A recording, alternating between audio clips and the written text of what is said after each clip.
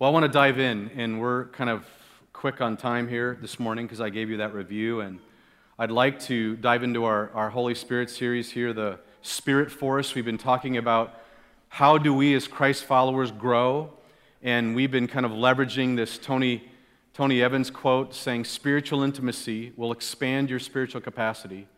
Your increased spiritual capacity will grant you more access to spiritual power. In other words, the more we pursue Jesus in an intimate relationship with Him, He somehow begins to help us let go and allow Him to dwell. It's like getting rid of the closets that were filled with secret stuff.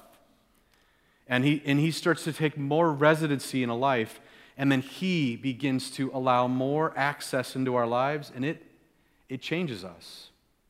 It then becomes where this book isn't a moral handbook where all of a sudden every week you come to church and the pastor gets up and tells you where you're not doing well, and you could feel amazing amounts of blessed guilt and shame.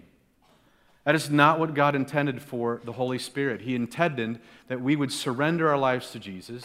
We would pursue Him because we love Him. We would pursue this relationship with God through wanting to know more about who He is through the written word and saying, I want to know, why would a God do this? This book becomes more than of a love story of a God that loves us. He tells us of the great sacrifice of His Son, and in that He allows us to have, or we allow the Spirit more room. We can sometimes call that the baptism of the Spirit, where all of a sudden that's a full release, like there's no rooms left. It's full residency. Paul will use the word that fully dwell. To fully dwell in your life. And we want to keep talking about that, and we've been talking about whether the Spirit will overwhelm the area of sin or your minds in teaching you or your hearts in your passion. And this morning I want to deal with this area that He will overwhelm your purpose. He will change the focus of your entire life. When you begin to pursue Jesus and pursue a relationship with Him, again, hear me, it doesn't mean do better. It doesn't mean you have to work harder at being better because you are not good. I am not good. The work is surrendering my life to Jesus in such a way that that relationship becomes one that's real and intimate. For me to experience what I did this morning and to honestly look at Tricia and apologize and then even tell God, forgive me. I just recognize my failure. I recognize how much I need Christ. That is an intimate relationship, one that's vulnerable and open. And when God starts to do that, He changes the purpose of a life. I'm going to whip through some passages this morning. I think you should jot these down. I think these are very critical this morning. And I've been getting a lot of emails on this idea of gifts of the Spirit. We're going to touch on that this morning. I've been getting some stories even in our own family, but some people just about, I've received this gift and everybody else should, or they don't have the Holy Spirit. And I want to shed some biblical answer to some of that because it's in our culture and it's an abuse that happens often in the church. So how do we talk about this idea of purpose? Let's go first to Mark chapter 10. Jesus is going to have an interaction here with the disciples, and as Jesus always does, He has this brilliant way of allowing this awkward moment to unfold and yet to have a teaching moment that nobody could have thought of. This is Jesus in this moment. Mark is writing this, and he says, and James and John, the sons of Zebedee, came up to Him and said to Him, listen to this question, Teacher, we want you to do for us whatever we ask of you. Have you read that question? I mean, think about this. This is the creator of the universe. This is the one that they're following, and they're asking Jesus, hey, teacher, we like those 3 wishes that we thought, genies offer when you find the lamp, right? The genie in the lamp. Can you just grant us one wish? I mean, you've thought of that, right? You've thought of that. If I had one wish, what would it be? They're just going to go ahead and be bold enough to ask it. He says to them, what do you want me to do? This is where, I love Jesus, but I'm saying I love how Jesus responds sometimes in these. I mean, He could have said, how dare you? I can't believe you're. He goes, well, what do you want? He's going to play it out. He's going to let these people really expose their humanity, right? Their sinful way. Isn't that what God does with us? Whether it's your car in your driveway, you know what I'm saying? He's going to let the reality of who you are be exposed. He says, what do you want me to do for you? And they said to him, grant us to sit one at your right hand, one at your left in your glory. Whoa. So not only, they don't ask for to win the Jewish lottery back then, I don't know what it was, or they ask for the ultimate. We want to have that power. We want to sit in glory right next to you, right and left hand. Interesting note, the commentaries will say, in Jesus, most commentaries or theologians will say Jesus' peak of glory was when he was on the cross. Who was at his right and left? Thieves and murderers. Man, I read that this week and I was on the plane like, oh. I was reading this week and just this reality that if we think that Jesus just came to save you, I think we misunderstand what he's calling us to be. Because if he was just to rescue us from this bad place, why doesn't he just, Scotty beam me up and teleport us right to heaven and we're out? Jesus in John 17 says what? He says a prayer to the Father, these are my people, they're one with us, but I'm going to leave them in the world. Why would God leave us in the world? So that we could tell others, right, about Jesus? But let me just give you essentially an insight about God. Ultimately, because God wants all to worship him. God wants all to worship him. Thieves, murderers, whoever it is. His reason for leaving you on this earth is not so that you get a good education, get good grades so you get into a good college so you get a good job, find a good mate, make enough money, get a good job, golf and die. Sorry, you golfers, it's not a bad activity. I'm just saying that is not how you were designed. God has a purpose for you, and that is that you bear his image, that you might glorify his name, and others may do the same. He's in this interaction from right now, and they're asking, though, for what? For themselves to be exalted and look important. Jesus said to him, you don't even know what you're asking. Are you able to drink the cup that I'm drinking? And that is the cup of suffering and sorrow. Jesus will pay this price ultimately, and it says, are you able to drink this cup that I'm drinking, or be baptized with the baptism which I'm going to be baptized, which is death?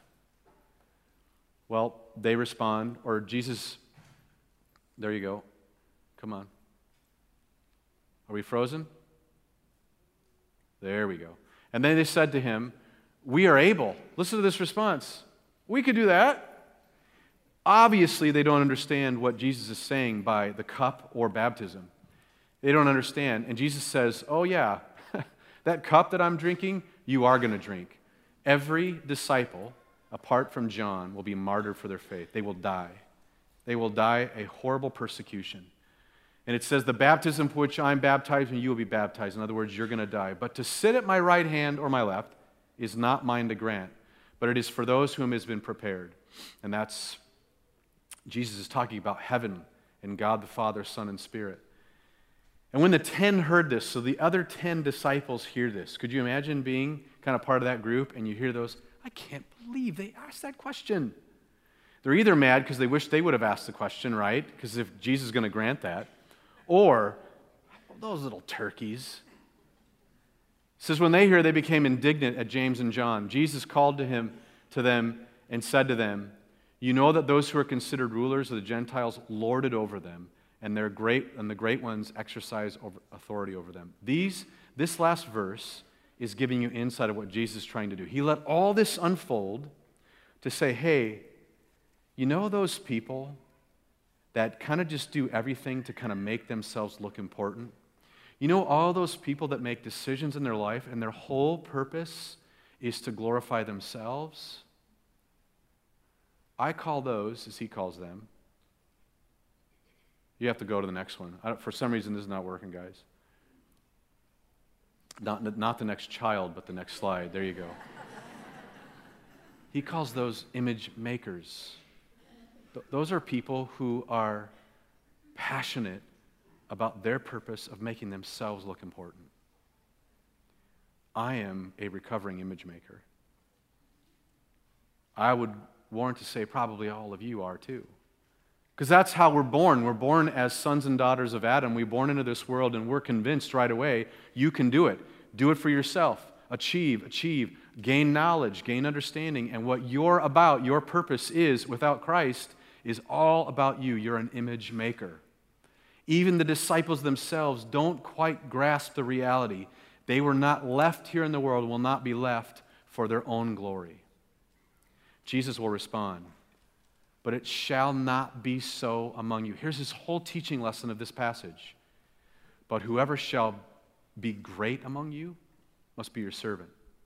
Essentially, Jesus is saying, I'm going to turn the rules of the game upside down, and if you want to be great, you need to be a servant. Diakonos is the Greek term, and it's to put a towel over your arm and to be a waiter.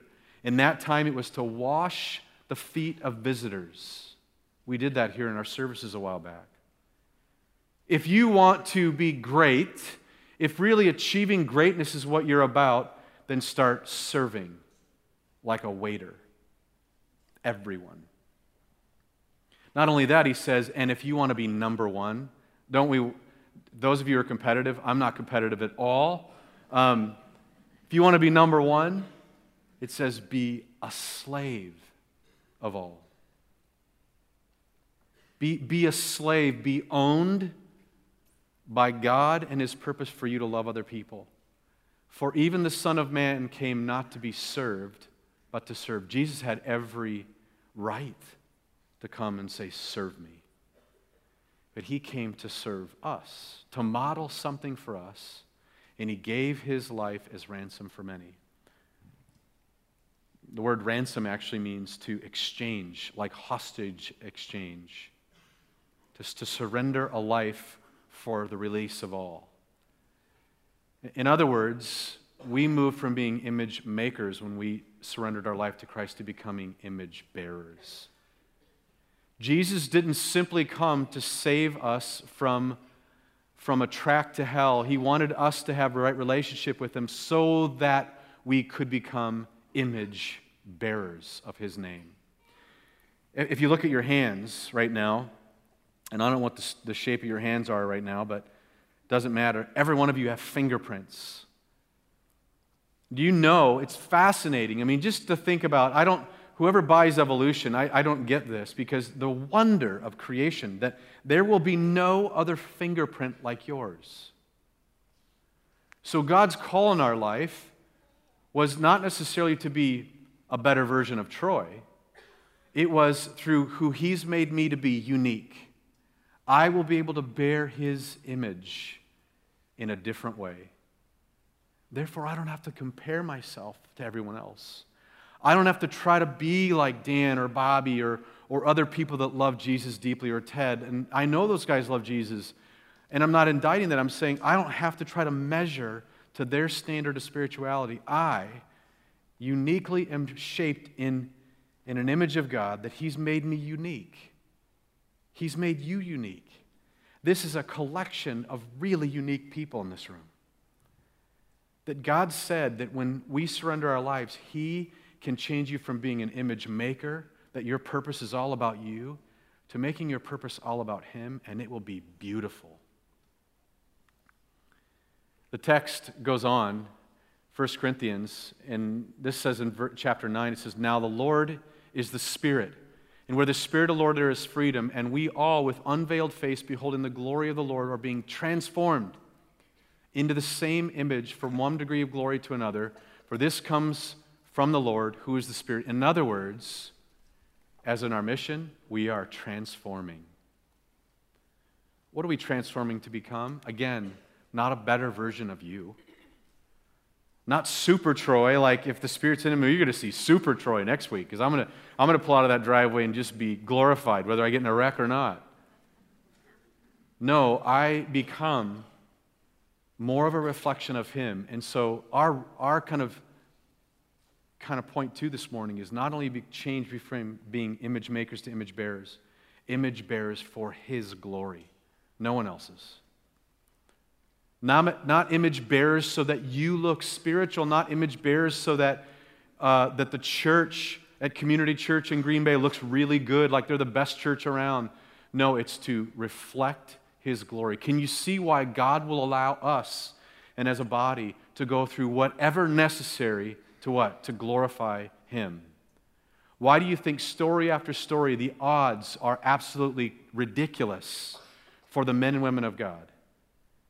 And they weren't stories that tell us how supernatural these people were.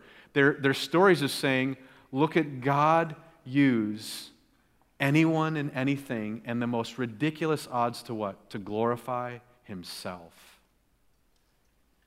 When the Spirit gets into your life, He changes your purpose, and it's not about you. It becomes about Him for His glory. Now, I've been getting emails because there's an abuse here, and it's in the local church. And that is, I've heard terms that say, well, listen, if when you come to Christ, there'll be this other feeling that will come. And I do believe that there is an enlightenment, of some sort of renewed sense of full surrender of the Spirit in a life. And you can be saved and get the full dose of the Spirit, but there seems to be a surrendering that goes on where the Spirit then takes full control of a life. It is then that we see the Spirit unleash gifts. Now, as we're going to see in chapter 12 here, but also 13 and 14, it is non-biblical and not God when people will say, well, if you don't speak in tongues, then I don't think you have the Spirit. That is so divisive and never what Scripture talks about. Let's read this together. Now to each one, the manifestation of the Spirit is given for the what? Common good. If we take this principle that we're image bearers of God, not ourselves, not image makers, then anytime we elevate a gift to say, look at me, look at the gift that I have, you should have it too, we are already in direct conflict with biblical mandate that that's not the Spirit's way. One of the great litmus tests or gauges in the Scripture about a gift is that the first fruits that will come out are what? Love and joy. If a gift is being used and it is not under the umbrella of love, it is not from God. It is an image maker attempt at, as the Corinthians did.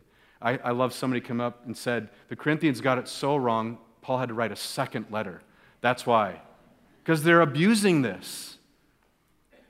For the common good, to one there is given the Spirit a message of wisdom. So there's another type of release of the Spirit's work in a life. Another message of knowledge. I have a friend, Bill Lenz, I believe has that gift. Amazing depths by means of the same Spirit. Another faith. Some of you have that. Another gifts of healing. Another miraculous powers. Another prophecy. I think this is how God's used me the most. Prophecy not like in foretelling the future. I cannot do that, I promise you.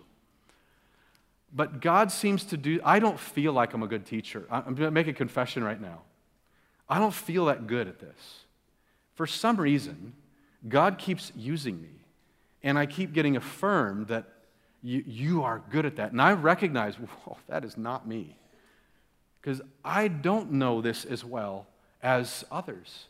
For some reason, God has put on my life to be able to stand up and talk to people, or even in a room. I don't know why. Some, this spirit of prophecy, others distinguishing between spirits, and others speaking in different types of tongues, and still another interpretation of tongues. All these are the work of one and same Spirit as He distributes them. He is distributing them to each one as He determines. In other words, anyone who comes to you and says, if you don't do this and get this gift, friends, there is nothing you can do to get the gift on your own. When you surrender your life to Christ, when you begin to develop that intimate relationship with Him, capacity begins, the Spirit takes over, and He will manifest as He chooses to use you, when and how and what He wants to do. It is not for you. It is not because you pray for an hour. And the problem with a lot of theology in the Scripture is that people will take a narrative. That means a historical account. Pentecost did happen when the Holy Spirit came. But if we're to take that and say that's what should happen in here, then look out, fire marshal, because there's going to be fire and wind in this room. And that is not how the passage is to be read. There is no doubt in my mind that the Holy Spirit exists, that His manifestations of great and powerful gifts do happen today. I absolutely believe that. All of these on the screen and more. I don't believe that they're all manifested in this list. But how they happen, they're not because of us. We're image bearers for His glory and for the common good of the body of Christ.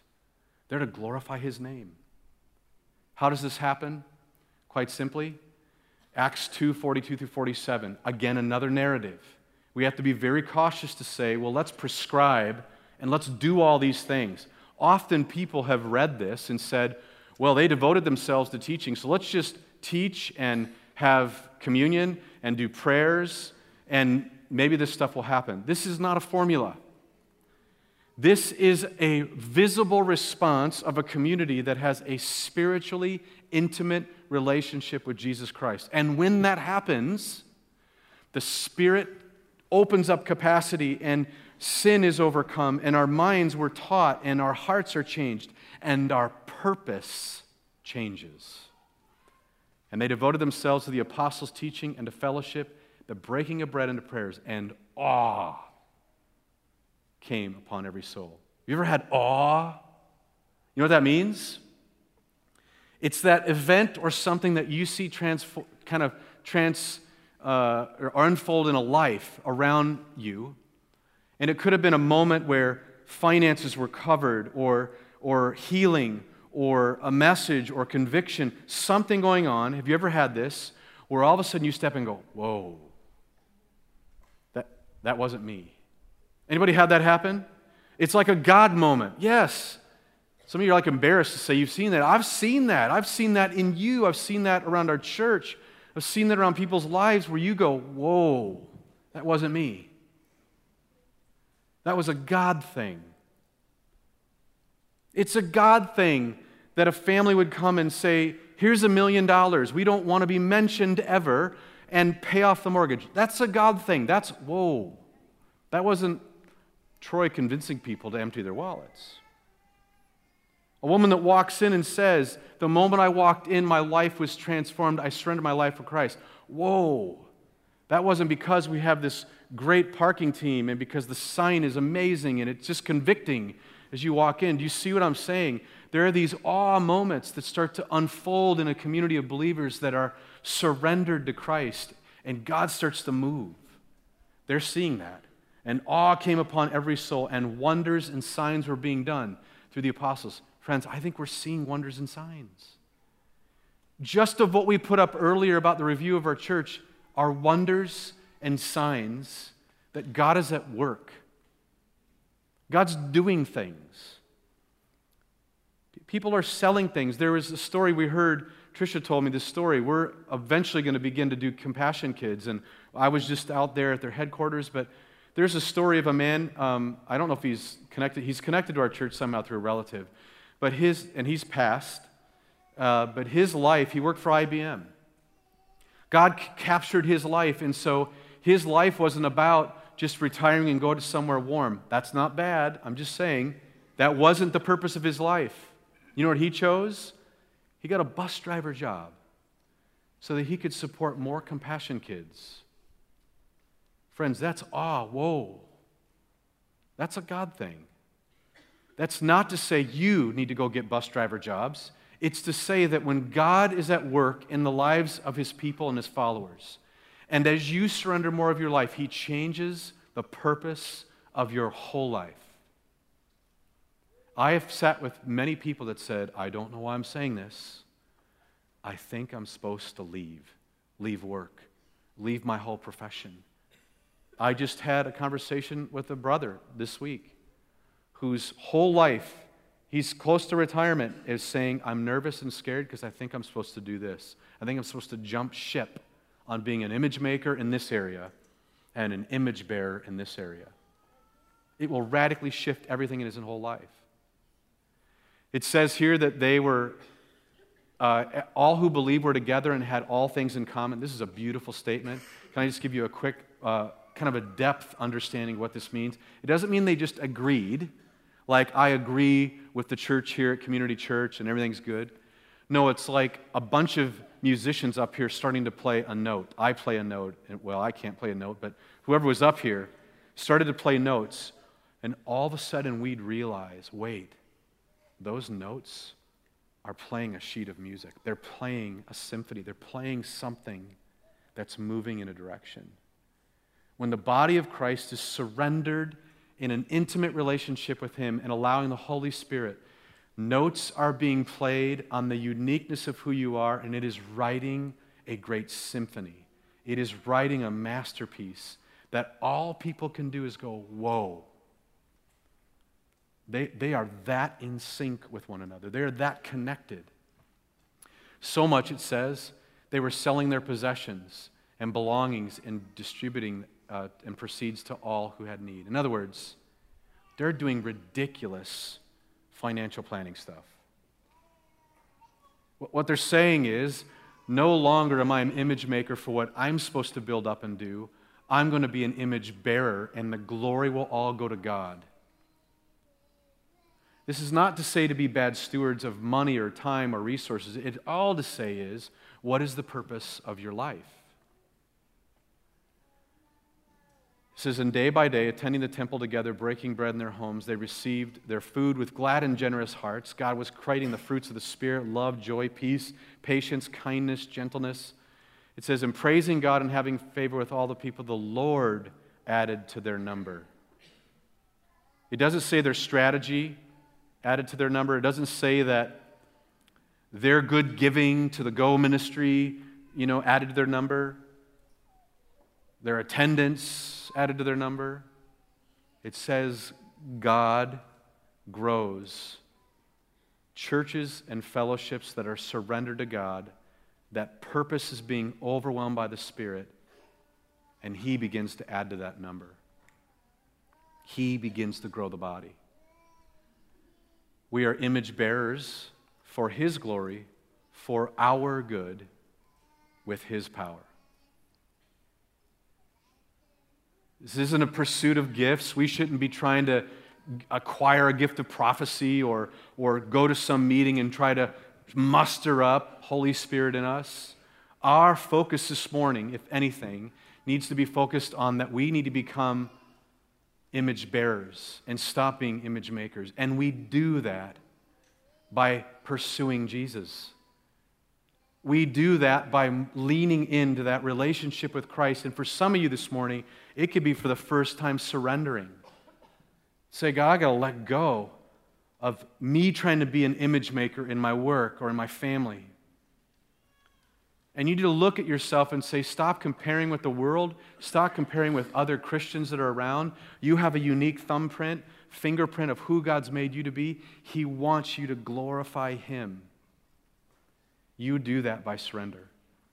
I sat with this soldier again on the plane who said, he goes, the biggest lesson I had to learn is that being a man, being tough, being successful in life is not controlling it and conquering it as you're taught as a soldier.